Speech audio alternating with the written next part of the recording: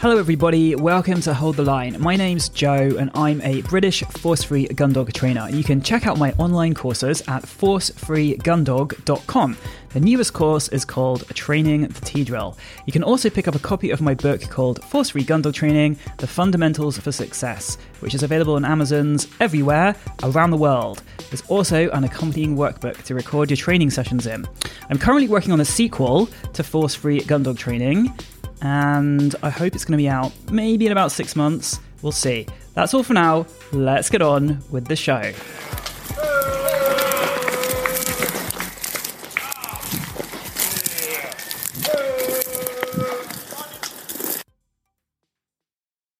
Train your gun dog without force or fear.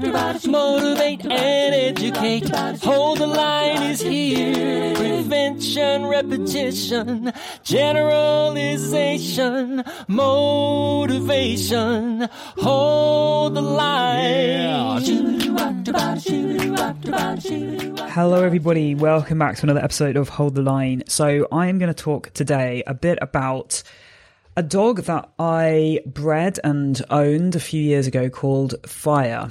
And I'm going to talk about her because I think there are some interesting things to be explored in terms of behavioural issues in working gun dogs and how these behavioural issues might relate to what the gun dogs are bred for and the sort of tasks that we want to see from working gun dogs. So I think that there's a lot to mine in this subject, and it just seems that although Fire is kind of a case of one, she's quite an interesting case of one. So I'll just give you a little bit of an overview to start with, and then we can go into some of the detail and talk a bit more at the end about the ramifications of this and the implications of it for working Labradors generally. So Fire is a Fox Red Labrador, and we rehomed her at 6 months. So we originally kept her from our litter, and she was our sort of keeper pup. And it became pretty clear that due to her behavioural issues, we were not going to be able to keep her, which I'll explain some more about that in a bit. But I will just say at this point that the issues were spooky, fearful, barking behaviour directed towards people. Specifically, she was not bothered by other dogs. She could take or leave other dogs. She was not very interested in them, but also not worried about them either. And she was very environmentally sound with anything happening. So traffic or noises or, anything happening in the environment, as long as it didn't involve a person or the sudden appearance of a person. So that's just to give you a sort of overview of the issues that she ended up having. And it's kind of, I've wanted to do an episode about Fire for some time actually, but the reason that I haven't is because I think I was a bit too close to it for a while, and this all happened back in 2019 really, so, and the very start of 2020, so it seems like quite a long time ago now, because this was just pre-pandemic, so it was another world, wasn't it, pre-pandemic, and it's taken me this long to be able to sort of reflect on it and draw out of it some of the interesting things to talk about as a whole, rather than just being me waffling about my dog or a dog that was my dog. So the other thing to say about it is that we were in a bit of a unique position because we both bred and then raised Fire. And what can often happen when dogs develop behavioral problems is there can be this situation whereby there's a bit of a blame game going on between the breeder and the owners.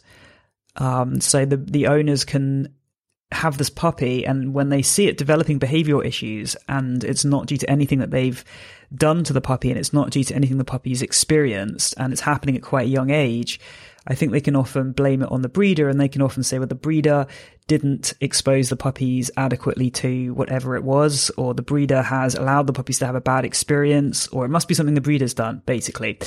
And then vice versa, the breeder can be sitting there thinking, well, this puppy was perfectly fine when they left me at 8 weeks. And if there's something going on, there must be something the new owners have done. They must have just not socialized the puppy properly, or they must have allowed the puppy to have a bad experience, or maybe they didn't notice the puppy was having a bad experience and because I don't know enough about dog behavior. But so this blame game can sort of go on in both directions. And I think one of the things that's interesting here is that we both bred Fire and we also raised Fire from sort of 8 weeks onwards. So we are both the breeder and the new home, as it were. And as a result of that, we sort of had this overarching knowledge of her development and everything she'd experienced from the second she was born, because I was the first person to touch her and hold her and I whelped her. So I kind of have like an intimate knowledge of every step of her development, which perhaps doesn't happen too much, especially when it comes to people who are willing to then talk about that in detail. I think a lot of breeders who, if they do keep a puppy which developed behavioural problems, would probably try and hide that fact and shove it under the table and not explore it or talk about it or mine it for what could be learnt from it. So the other thing to say is that we also know Fire's mum, of course, because we bred the litter. So we own her mum, Moi, and we know her incredibly well too. So that's another angle on this. And as I said, this is a study of one, but I did make detailed notes at the time. And I did that because I wanted to know if things were getting better, if they were getting worse, if things that we were trying were helping. And so I was sort of making detailed notes as we raised her. And it's actually become quite useful to look back at those notes now and reflect on them and to see her development and to see it all laid out, really. I have those to look back at. So I think that we'll talk about this more at the end, but I would just say that I've noticed, as someone who works with working Labradors, come to my classes quite often, that as a breed, or as certain lines of this breed, there are temperament issues involved often, especially towards people. I don't really notice them as having notable issues with other dogs. It tends to be especially towards people.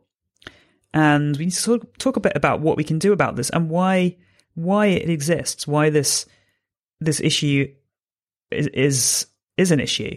And I have some thoughts about that. Obviously, they're just thoughts and ideas and not, there's not been any kind of conclusion or proof of any of this. So anyway, that's a kind of introduction to the situation, really. And now I'm just going to take you through some of the things that happened with Fire and what, when it all started and the first signs of it and that sort of stuff. So first I should say that Fire's mum is Moi, who is our black Labrador, and she's now 8 years old. And when she had this litter, she was 5 years old. She was just 5.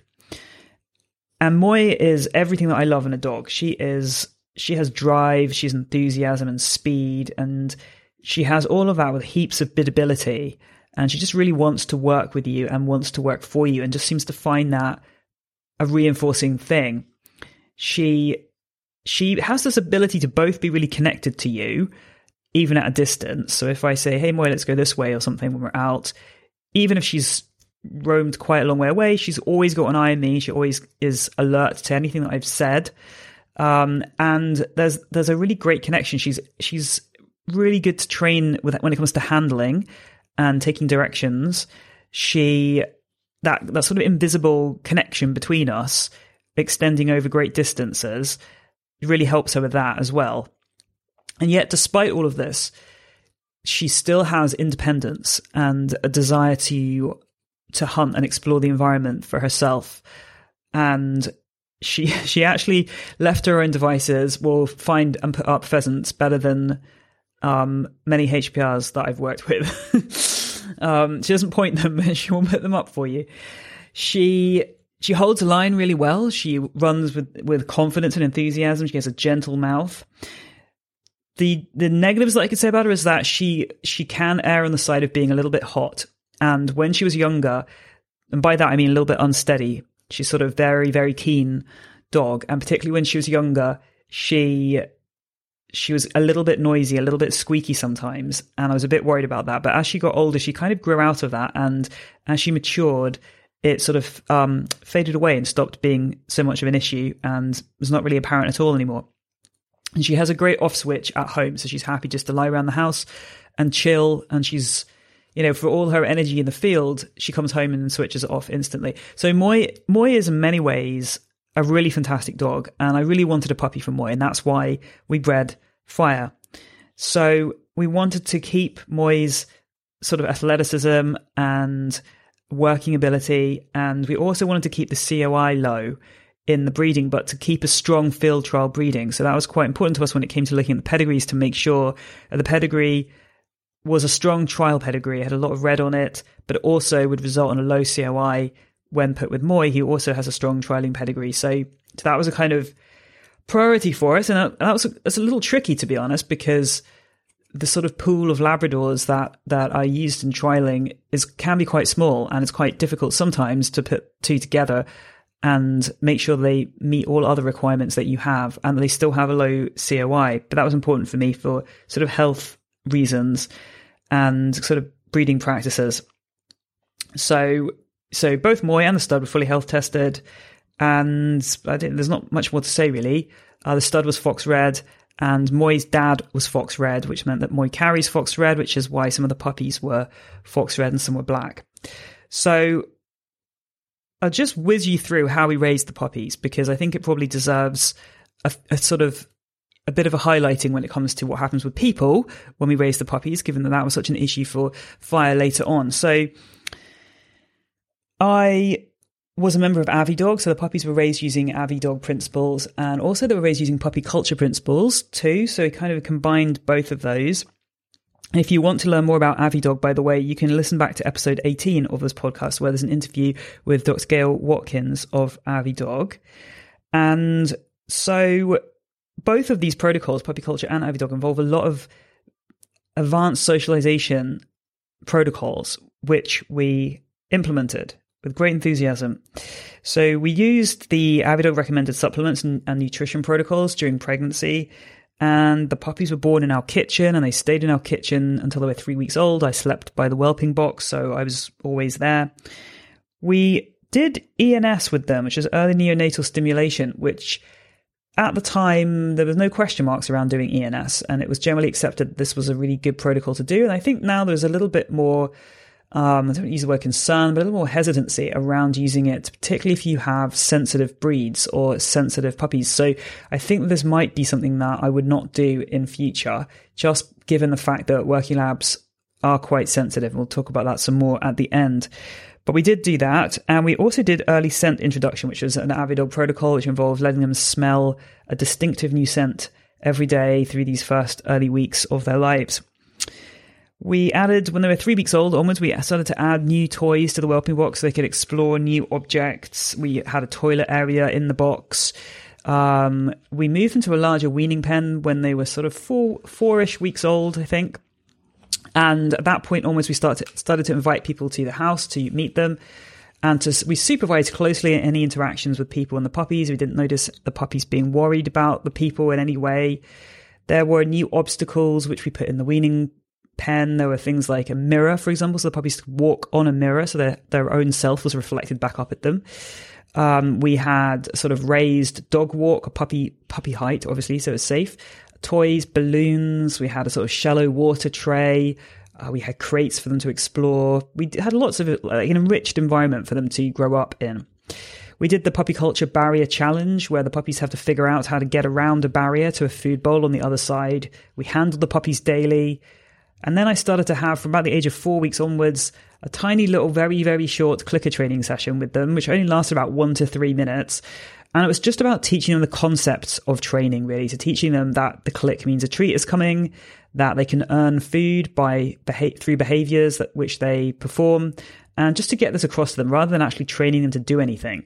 So it's more about creating puppies that have learned how to learn. That was more important. So we taught them manding, which is a puppy culture word meaning how to offer a sit to earn a click and treat. I did the box game with them, which is a shaping exercise where they're just sort of shaped to interact with a box, usually to stand on it or put their front 2 paws on it.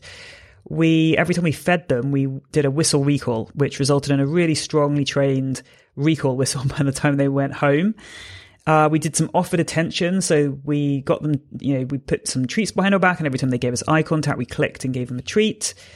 And I started some fold back down stuff with them, just because the fold back down, I think, is actually much easier to do with tiny puppies than it is when they get bigger and lankier and their legs get longer. So anyway, sort of like to start that off. So we did that.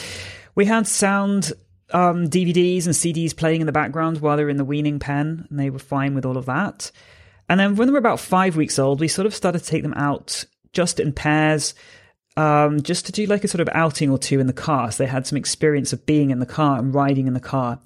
And we also started to do Avidog adventure walks in our own private field. So that was just, we take Moi and the litter of puppies to the field and have a wander around the field, so they get to explore a natural environment and be in a new place and learn to kind of stay with the group. And we were constantly adding new items. And by that age, they were also in an outdoor pen too. So it's a different pen with different things in it. When they were 6 weeks old, they had a puppy party. So we had 2 puppy parties. One was at 6 weeks and one was at 7 weeks. And for each puppy party, there were probably about 20 people that we invited. And they were people who were very dog savvy.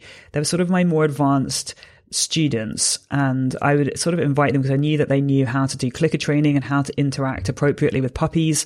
And so they would come, and we did this in a sort of church hall where my puppy classes are run, but we mopped the floor with disinfectant before and had everyone wear shoe coverings on their feet.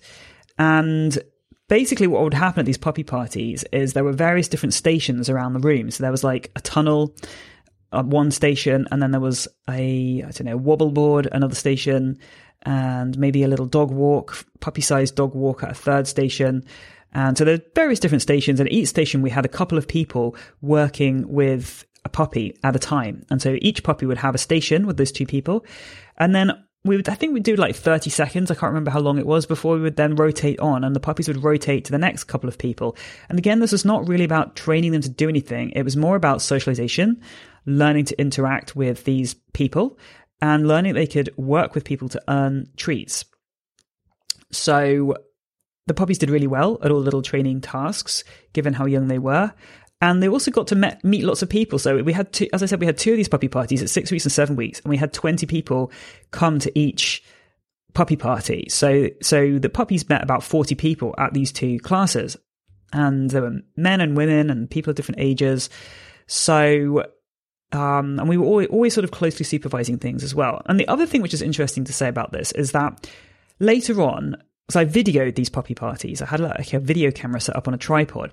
And later on, when Fire developed the issues that she developed, I thought, I wonder if, knowing what happened later on, I can see any signs of this worry about people at this earlier age and at these puppy parties. And I looked back at these videos and I couldn't see any sign of any concern. I mean, Fire was one of the most confident puppies at these puppy parties. She was sort of happily running around the room, running after people, chasing people, sometimes running away if she wanted to go and visit one of her siblings. But she was very sort of outgoing and confident, and everyone kind of remarked on that.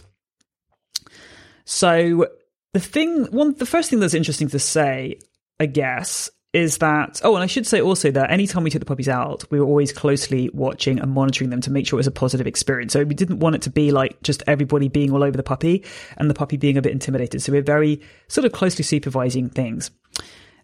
And that's why when we went to a cafe, we went to a pub, we would only take a couple of puppies with us because we felt that we could adequately supervise a couple and we could really make sure they didn't get overwhelmed. And we were just there for sort of 15 minutes, 20 minutes, and then we would pop home and swap them over for another couple of puppies and then take them out to the pub. So we would do that a few times too. So, these puppies had a sort of optimal raising in terms of everything that could be done with them before they left us. And I'm really confident about that and about saying that. So the first notable thing to say is that at 8 weeks old, we had our sort of puppy pickup session, and we decided to do this back at the hall, the same hall that we'd used for the 2 puppy parties. So the puppies were familiar with this environment because they'd been there twice before.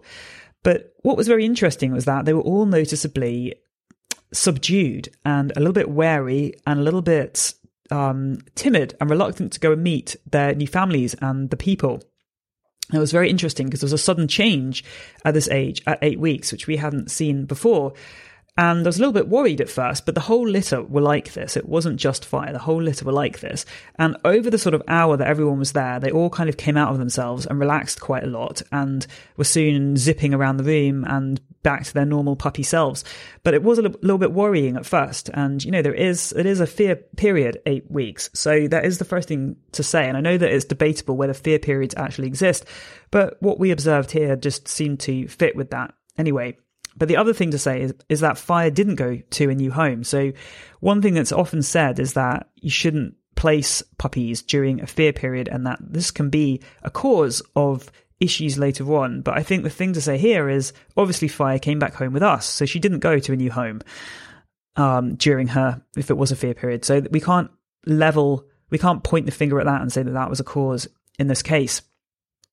So there was another puppy that we looked after for a further week because one of the new homes was away on a pre-booked holiday. So we had 2 puppies for one more week, Fire and her brother, Doug, and both of them seemed to be completely fine. We took them to the beach. We went to some pubs. They were not down on the ground yet because they hadn't had their first vaccination. So we were still carrying them around everywhere. We didn't see any indication, any sign of worry.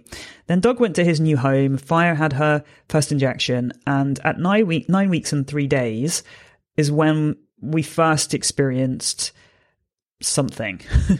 Let's put it like that. So basically what happened is I took her to a really quiet pet store for her first time out. And it was like the middle of the working week and the middle of the working day. And I found a really quiet aisle. There wasn't anyone else there. And there wasn't really anyone else in the whole store at first, really. And I put her down on the floor. And at first she was just like a normal puppy that you've just plonked down in a new place. And she was a bit sort of like, oh, where am I? I'm in a new place and I'm going to explore this place, but in a kind of careful way. And then a woman appeared and she just walked into the top of the aisle. She wasn't walking particularly fast. She wasn't wearing anything scary. She just was sort of woman in her 60s. And she didn't directly head towards us. She was browsing the shelves. And Fire saw her and took one look at her and put her tail down between her legs, turned around and ran away out the other end of the aisle into the aisle next door. So I was following her. I had her on a puppy house line. I was keeping the leash loose so that she could choose to go wherever she wanted to go. And she chose to run into the aisle next door and climbed on a shelf where there was a sort of empty space on the shelf between some bags of dog food. And she climbed on the shelf and hid on the shelf in this little dark corner. And I sort of sat on the floor there by Fire on the shelf. And I just thought, crap, because I knew in that moment that we had a problem. I just didn't know how big the problem was going to be, if it was going to continue, and how serious it would be. Because I also knew that Fire was only 9 weeks old. That's still well within the socialization period. And, you know, everything that's said about the socialization period being a very plastic time for the puppy's brain. So they're very sort of impressionable. You can make great changes to the adult dog that they will grow into if you can do the right stuff at this time. So I was trying to sort of reassure myself with all of this. But at the same time, I knew that this just wasn't good and it was very worrying. So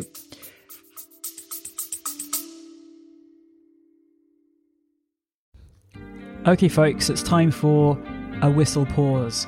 A whistle pause is when there would usually be an advert from a sponsor. But I don't have a sponsor, so instead I'm going to play you a tune on my trusty Acme 212.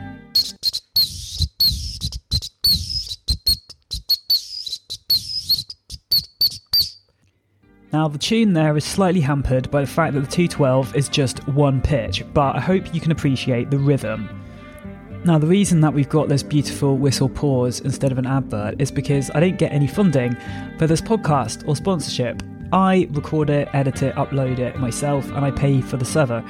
I don't want to get a sponsor because then I have to promote whatever business is sponsoring me. And apart from the fact that I think that most dog products are bollocks, I would lose some of the independence and the freedom that I have at the moment to say whatever I want to say about whatever I want to say it about. But if you want to support me, and if you like this podcast, then there are some ways that you can support me, which will also benefit you, I hope. So you can check out the online courses I make, which you can find at forcefreegundog.com. And you can also check out my book, Force Free Gun Dog Training, and the accompanying workbook for it, which is a planner called The Workbook. You can get both of these from Amazon wherever you live in the world. So I really hope you can support me and check out some of this material. Anyway, that is the end of today's Whistle Pause. Let's get back to the show.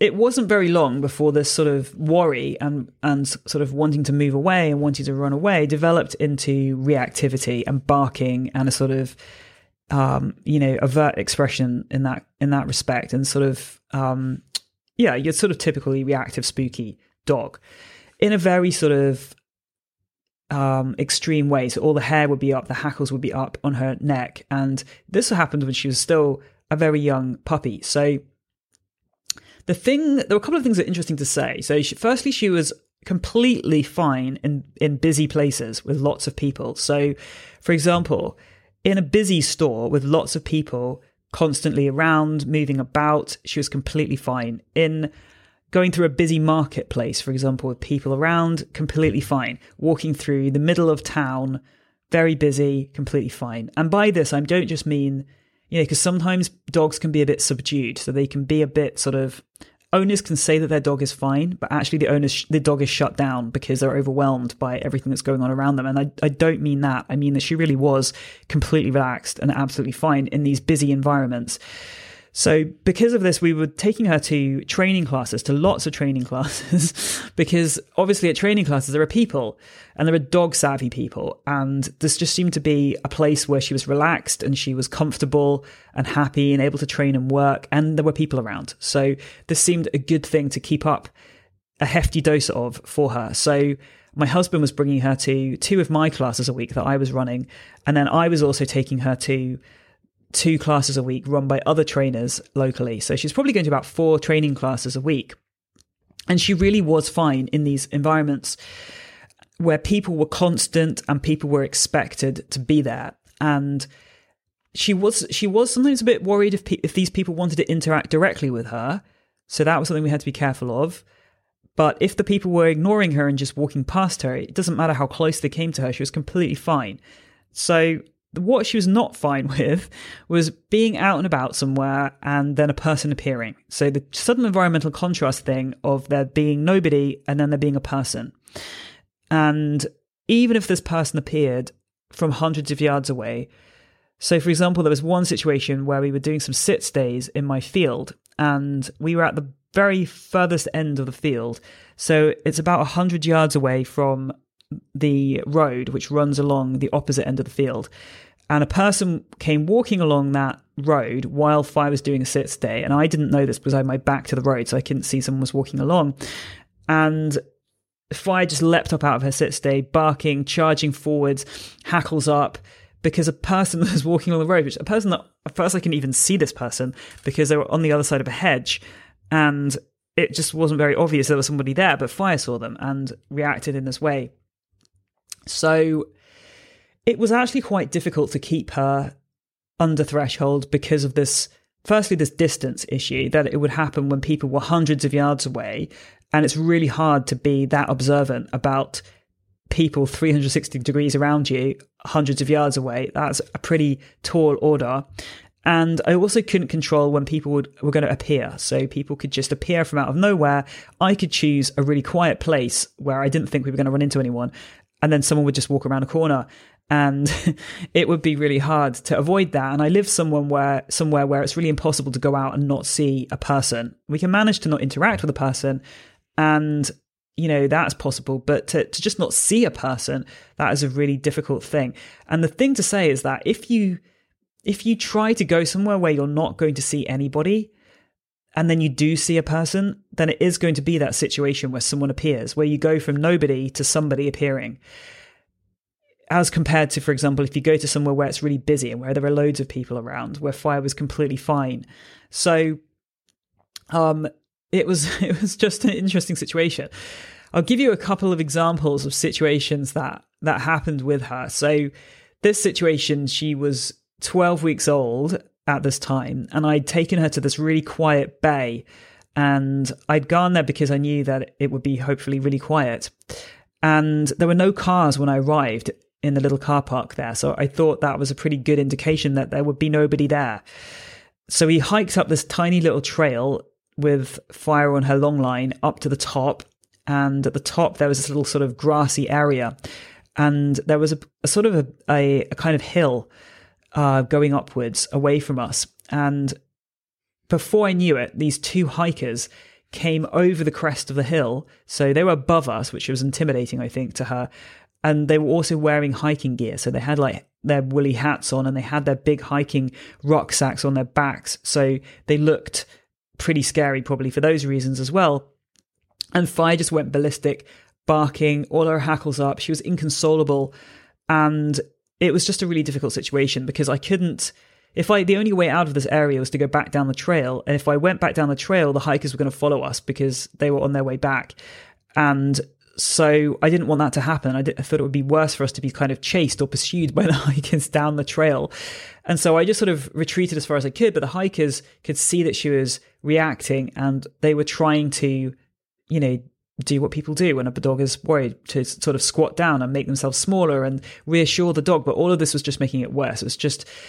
in Fire's eyes, they were just interacting more with her and their gaze and attention was focused more on her. And that was just even harder for her. So obviously by this point, I was doing treat sprinkles on the floor for her to find, and Fire was sort of barking while eating the treat. So it would sort of be like, woof, woof, treat, woof, woof, eat a treat, woof, woof, treat, woof, eat.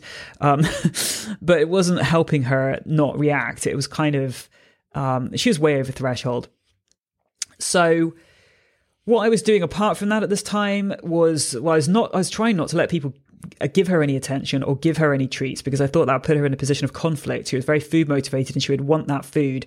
And yet she'd also be afraid of the person. I didn't want her to feel in conflict like that. So I was just moving away from people. I was trying to give her the treats myself. I was doing treat sprinkles if we were in a really desperate situation. But where possible, I was trying to do some look at that, and I was trying to do some bat if we could get the distance right. But it was really hard to achieve this in a sort of way that would keep her under threshold and control everything. I made a vet appointment, and we went to the vet where I made the appointment just to do nothing apart from play with the vet, basically. I brought some toys.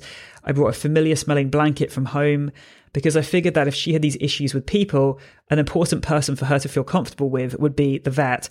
And our vet was lovely with her, just played tuggy with her, fed her lots of treats.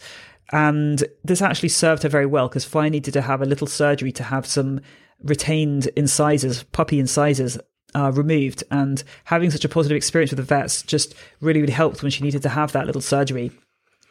So obviously the thing to say is that gun dog work involves often people appearing from out of nowhere unexpectedly to tell you stuff like where the next drive is or where lunch will be or, anything really. And people will just kind of appear from out of bushes or around corners to give you this information.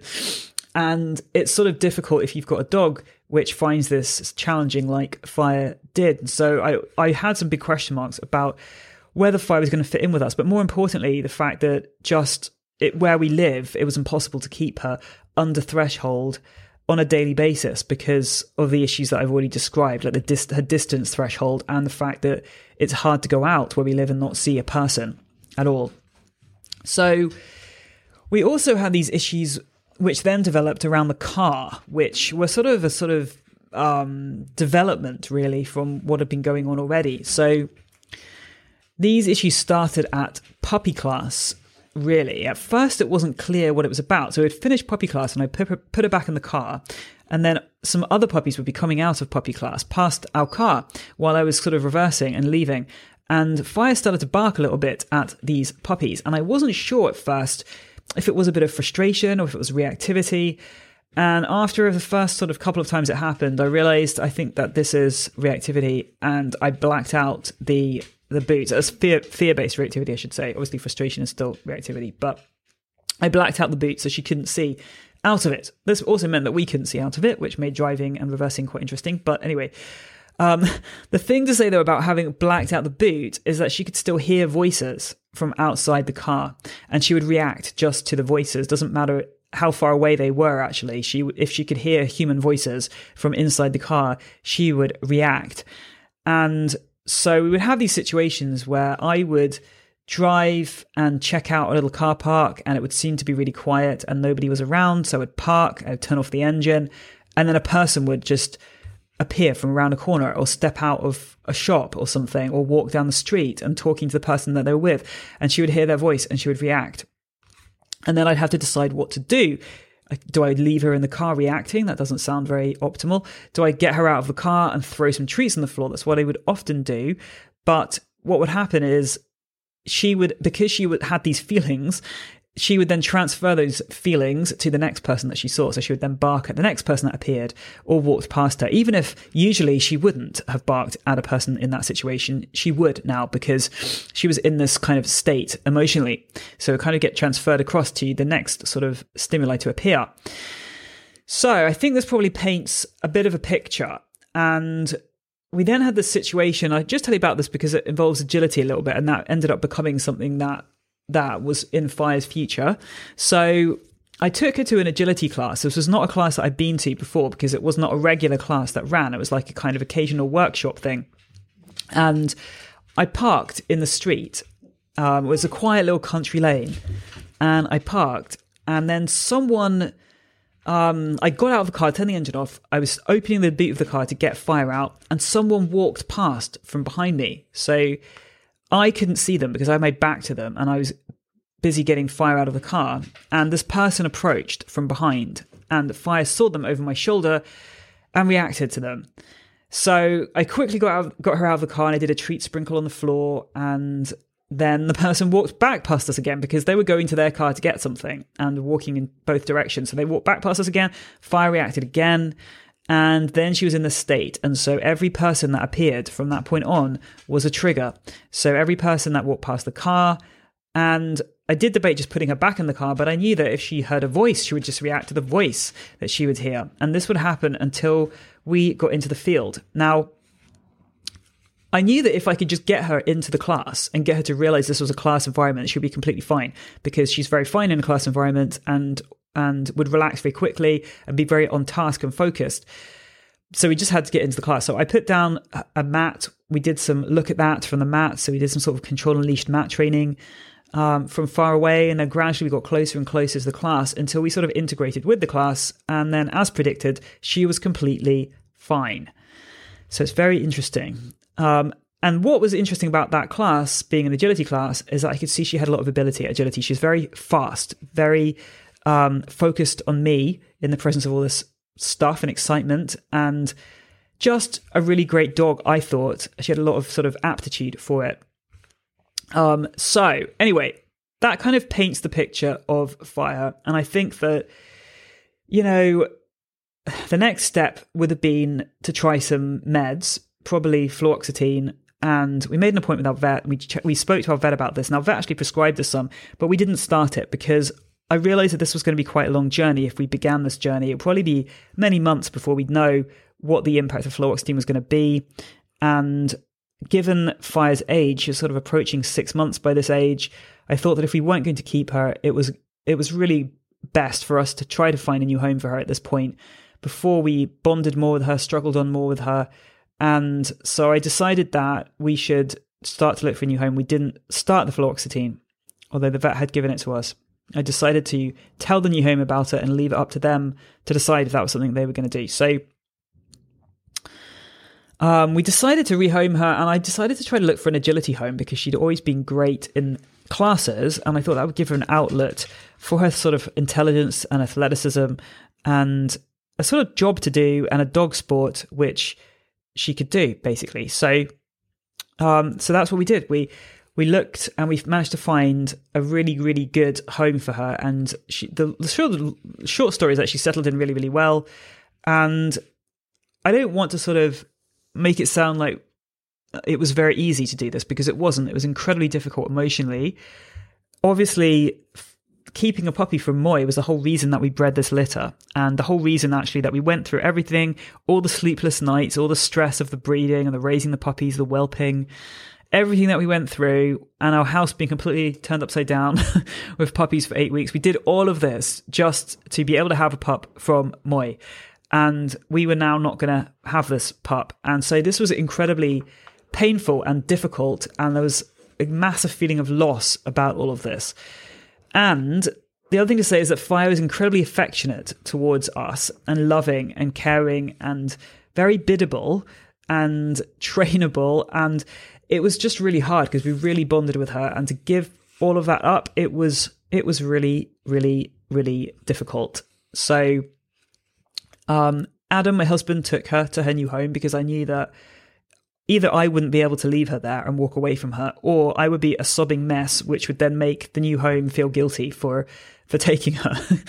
So Adam, my husband, took her by himself and said it was one of the hardest things that he'd had to do.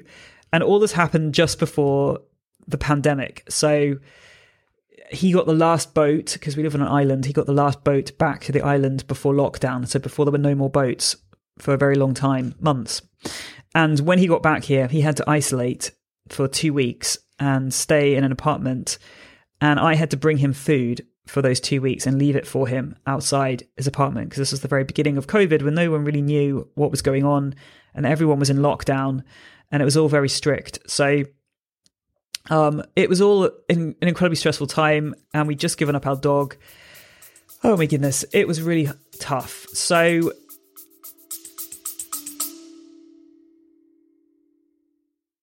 I'm going to interrupt this fabulous discussion to bring you today's Whistle Pause. The Whistle Pause is where an ad break would usually be, but I don't have an ad break. I just have me and my whistle, my trusty T12, on which I'm going to play you a tune.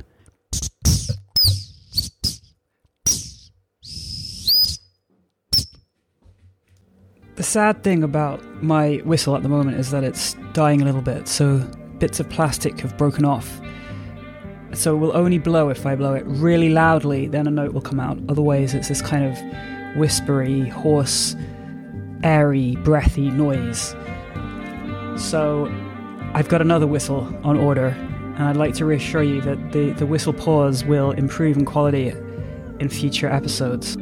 Now, the reason we don't have an ad break here and you have this whistle pause instead is because I don't have a sponsor. I don't want a sponsor because I want to be completely free to recommend the products I want to recommend, and I don't want to have to recommend a product that I don't believe in or love in order to get sponsorship. So there are some ways that you can support me though, because otherwise it is just me making this podcast. So if you like this podcast, there are some simple things and free things that you can do. One is to share it and to tell other people about it, and to post it on social media and to promote it whenever you can. The other thing you can do will benefit you as well, I hope. You can check out some of my courses on my online platform, forcefreegundog.com. And you can also check out my book, Force Free Gundog Training, and the accompanying workbook for it, which is a planner called The Workbook. You can get both of these from Amazon, wherever you live. That is the end of today's Whistle Pause. Let's get back to the show.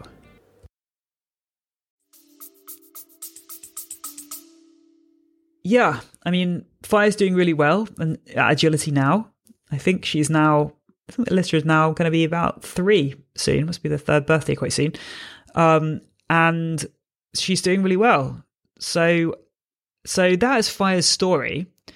And now I think we need to talk a little bit about what we can extract from this and learn about from this. So the first thing to say is that it felt like there was something unfolding in front of me, which I couldn't do anything about. It felt like this was developmental, that this was just like a slow motion car crash, which I just couldn't stop. And it felt like it was unfolding like she was a certain age, therefore this was happening to her. And not as a result of anything she'd experienced, but just as a sort of switching on of genes and developmental stuff happening. So that's the first thing to say. Now, I think it's really important to say that it's trotted out all the time that if you're looking for a puppy, you should just make sure the parents are fine and that the breeder raises the pups well, and everything will be fine. And that's, if you can get those two things right, everything will be fine with your puppy. Now, the fact is that's not true. And I know firsthand now that that is not true. So you can have both parents fine, and you can do a super duper optimal job with the puppies, and you can still have issues. And when this happens for genetic reasons, I reckon it's happening from... There's probably something further back in the lines, which is being expressed in the puppies, which has been... It's the result of these particular combination of genes that are coming together. So when you breed two dogs together, it's like you are shaking everything up together and rolling out all the dice, which are their genes, and you're getting a unique combination of things each time. And sometimes you get stuff expressed from dogs which are further back behind the parents, so it's not manifest in the parents, but it's coming out from earlier on in the lines. So the first thing to say is it's not true that you just make sure the parents are fine and the breeder raises the pups well and everything will be okay. That is not true. I don't know where that leaves us, because it's not a very good thing. It's not a very helpful thing to tell people, but doing those things will probably help. Making sure the parents are fine and making sure the breeder raises the pups well is going to help your chances of getting a well-balanced, well-adjusted puppy, but it's not going to make it inevitable. And yeah, the other thing to say, though, actually about the other puppies in the litter is that Fire was an outlier. There were no other puppies in the litter that were as extreme as her. There's one other puppy in the litter who's a little bit reactive when someone comes into their room or their house or their space. They don't like a strange person entering their space and, impinging on them in that way. So coming into their room or their house or their very close personal space. But they're fine with meeting people in all other situations and circumstances. Fine with people appearing suddenly outside, fine with all of that. So Fire was very much an outlier in the litter when it came to the extremity of her responses. So that was another thing to say. And I should also just add at this point that we haven't got a pup from Moy as a result of all of this. So Moy is too old now. She's 8, and in the UK you can't register puppies if the mother is over the age of 8. It's considered that the mother is too old to breed from. So Moy is now too old to breed from, but we decided not to breed from her again after this. And part of the reason for that decision was that I couldn't foresee a way to avoid this. Like, if we'd done everything so optimally last time with Fire, what on earth were we going to do again to try to make sure this didn't happen? We can have another go. We can just hope that things would work out differently, as they did for most of or pretty much all the other puppies that we bred. But the tiny chance of it happening again just meant that I just couldn't risk it. I just couldn't emotionally go through having to do this again, having to give up another puppy or go through any of this again. So that's basically, I think, a sort of summary of what happened. Now, the things that I wanted to say here about working Labradors, and this is the bit where, these are just thoughts and ideas, and there's no proof to any of them, but I have worked with a lot of working lab puppies, so, of various different lines, I should say. So the first thing to say is that genetics is very, very, very powerful, and that whatever the genes are, if they have this in them, as it were, in many cases, no amount of ideal exposure or socialization can compensate or can undo the genetic predisposition for the puppy to develop in this way. It is, as I said, like watching something unfold before your eyes that you're powerless to stop. That's the best way to put it. And so I would say that if anyone has any slight concern about their dog, especially if it is, Labrador, do not breed from that dog. If your dog is just a little bit spooky in very occasional circumstances, do not breed from your dog. So the thing about Labradors is we're not in a sort of genetic bottleneck. They're not an endangered breed. We don't have restrictions in terms of, there are not many lines to choose from and that sort of stuff. We're quite fortunate in that labs have quite a big gene pool, and we're not in this position where we need to be breeding from dogs that have any kind of temperament considerations. So don't think, oh, my dog's a little bit worried, but they're only a little bit worried, or they're only a little bit worried about these specific things and these specific situations. Just don't breed from the dog. So that was the first thing I would say. Particularly if the issues involve fear, spookiness of any kind. So that's the first thing. The next thing is that I would say is that we have to sort of think about where this is coming from and why working labs in particular have these sort of tendencies sometimes. Not all of them, I should say. There are many, many labs I've worked with, working labs, that are absolutely perfect, solid, bomb-proof, great temperaments. So I should say this is not all of them, but there are a disproportionate number of working lab puppies that I see that are spooky, and it tends to be particularly towards people rather than dogs or environmental stuff. So the first thing that I would say is that thinking about traditional breeders and owners of working Labradors, that they would conventionally be kept in kennels outside. That would be conventionally, looking back, where most people would keep their Labradors and other gun dogs. So in that way, people living with them in the past when they've been kennelled haven't had to deal with some of these situations, deal with being close proximity to people. And I think many of these less intense behavioural issues sort of get sidelined a little bit, because who cares if your dogs bark their heads off reactively when a person walks into their kennels? Because the dogs are all in kennels, and because, you don't take your house guests to your kennels. You can invite people around for dinner and have them come around for a social occasion and a meal, and not have your dog have to interact with them because your dogs are in your kennels out the back, because that's where you keep your dogs. So there's a way in which, when dogs are separated and kept in a different place and not kept within a household, that some of these behavioural issues can easily be overlooked, or the sort of the inconvenience, the difficulty of living with dogs with them can be reduced because they're not kept in the house. And many pups, obviously, though, end up bred by people who keep their dogs in kennels. These puppies often end up in pet homes, where then they end up in these situations when they have, people coming into the house, or people doing things which they may not be comfortable with, or appearing unexpectedly and that sort of thing. So that's one thing to say. I would also say that this is my idea, by the way. Well, these are all my ideas, but this is particularly my idea, that nobody out there is deliberately breeding spooky Labradors. There's nobody I can guarantee who's sitting down going, hey, I want to breed my Labradors. Let's find a nice spooky stud dog to put to my nice spooky bitch because we want to make some nice spooky puppies. So nobody is doing that.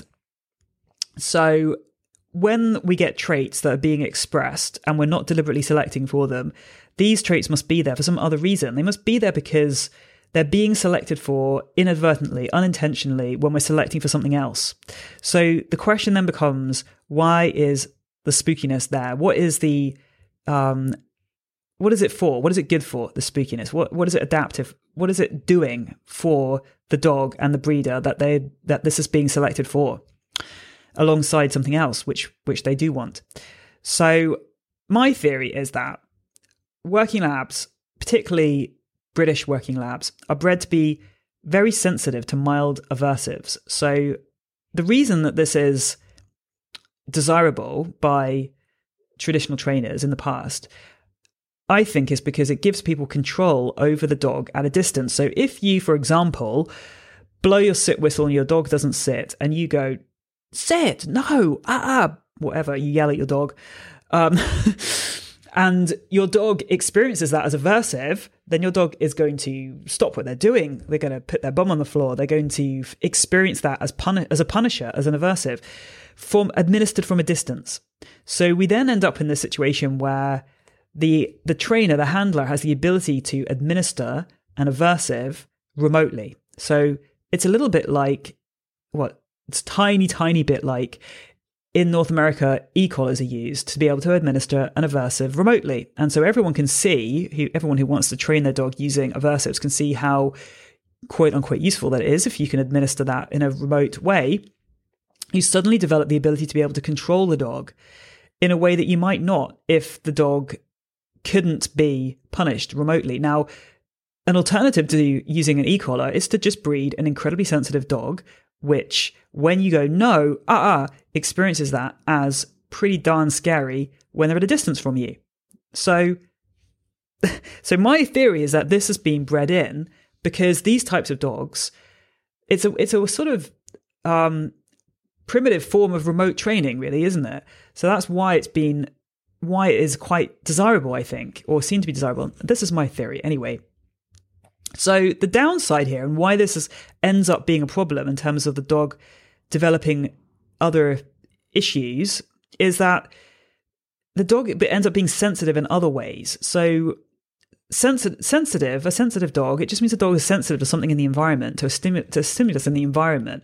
So, and experiences that as an aversive. And we're not going to be able to breed for a dog which only experiences one thing, like a person going no, as an aversive. The dog is going to experience other things as an aversive in the same way. So we are kind of in selecting for a dog which finds no, to be scary. We are also selecting for a sensitive dog which is going to experience other things in the environment, particularly things, I think, relating to people, to also be scary. So this is my kind of theory, that this sort of sensitivity is related to what traditional trainers would perceive as being biddability and responsiveness in the dog. And that is why there is this tendency towards it in working labs. I don't see this so much if at all, in showbred labs that come to my puppy classes. If anything, I see the opposite. I see the sort of excessively boisterously over-friendly showbred lab, which wants to leap all over every person that goes anywhere near them. And it's kind of the opposite. And you can sort of see why that is, can't you? Because showbred labs have to be really friendly and affable. They have to be able to be gone over by a complete stranger, the judge in the ring. So they have to be able to be approached by strangers, handled all over, and comfortable in that kind of way.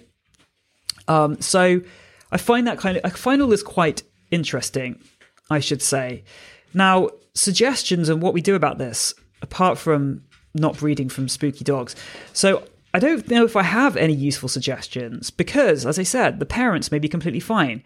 And the puppies may be completely fine before 10 to 12 weeks old. So with Fire, we didn't see any sign of any of this at all before she was 9 weeks and 3 days old. And I put her down on the floor in that public place and saw this response. And the breeder may have done everything optimally. So given all of that, I don't know what suggestions I have, apart from waiting until pups are much older before you select a pup. So you kind of know more what you've got because your dog is older.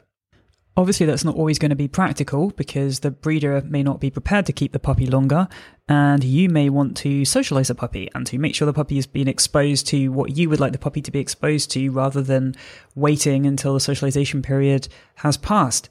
So that suggestion may not be optimal either. So I'm not really sure what the suggestion is. I think you can mitigate the risk by making sure the puppies have been raised well by the breeder and that the parents are both socially well adjusted. And by the way, many times people don't do this, especially with the stud dog. They may go and meet the mother of the puppies, but they don't often go and meet the stud dog. So I think that's probably important as well, particularly if you're dealing with a breed where these issues exist. Now, I've already said that we decided not to breed again from Moi. We also decided to not get another working Labrador at that point. So we had to choose whether to stick with working labs or to get another dog. And I think there were another breed. I think there were a couple of factors there. One was that it was just a bit too close to Fire and to everything that we'd just been through to get another Labrador. It would have hurt a little bit too much. And so I think we wanted to look for something different for that reason. But also, I just didn't know, because I would then be in the position of a puppy buyer looking for a breeder. And I didn't know, even from that position, how I could avoid this happening again.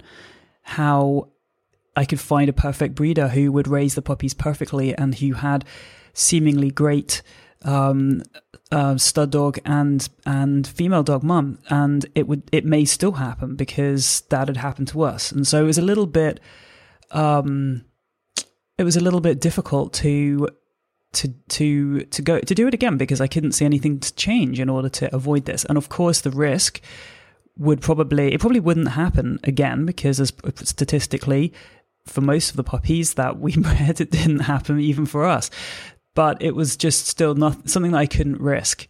So that's part of the reason why our next dog was Ren, a GSP, and she brought with her another sort of host of things that we can learn from, which is going to be part 2 of the sort of trilogy of focusing on behavior and gun dogs and behavior. But that is going to be material for a future podcast. It may not be the next one because there are other things I want to talk about as well, but I'm going to store it and save it as part 2 on this subject. So anyway, everyone, I hope that's been useful to you. It may not be useful, by the way, because actually I didn't give you any concrete suggestions for how to avoid this happening.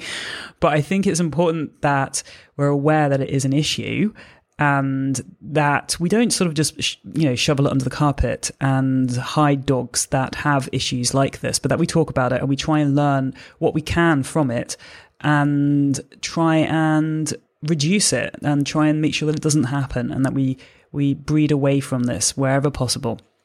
Anyway, that is all for this week, everyone. Bye-bye for now. Hold the line.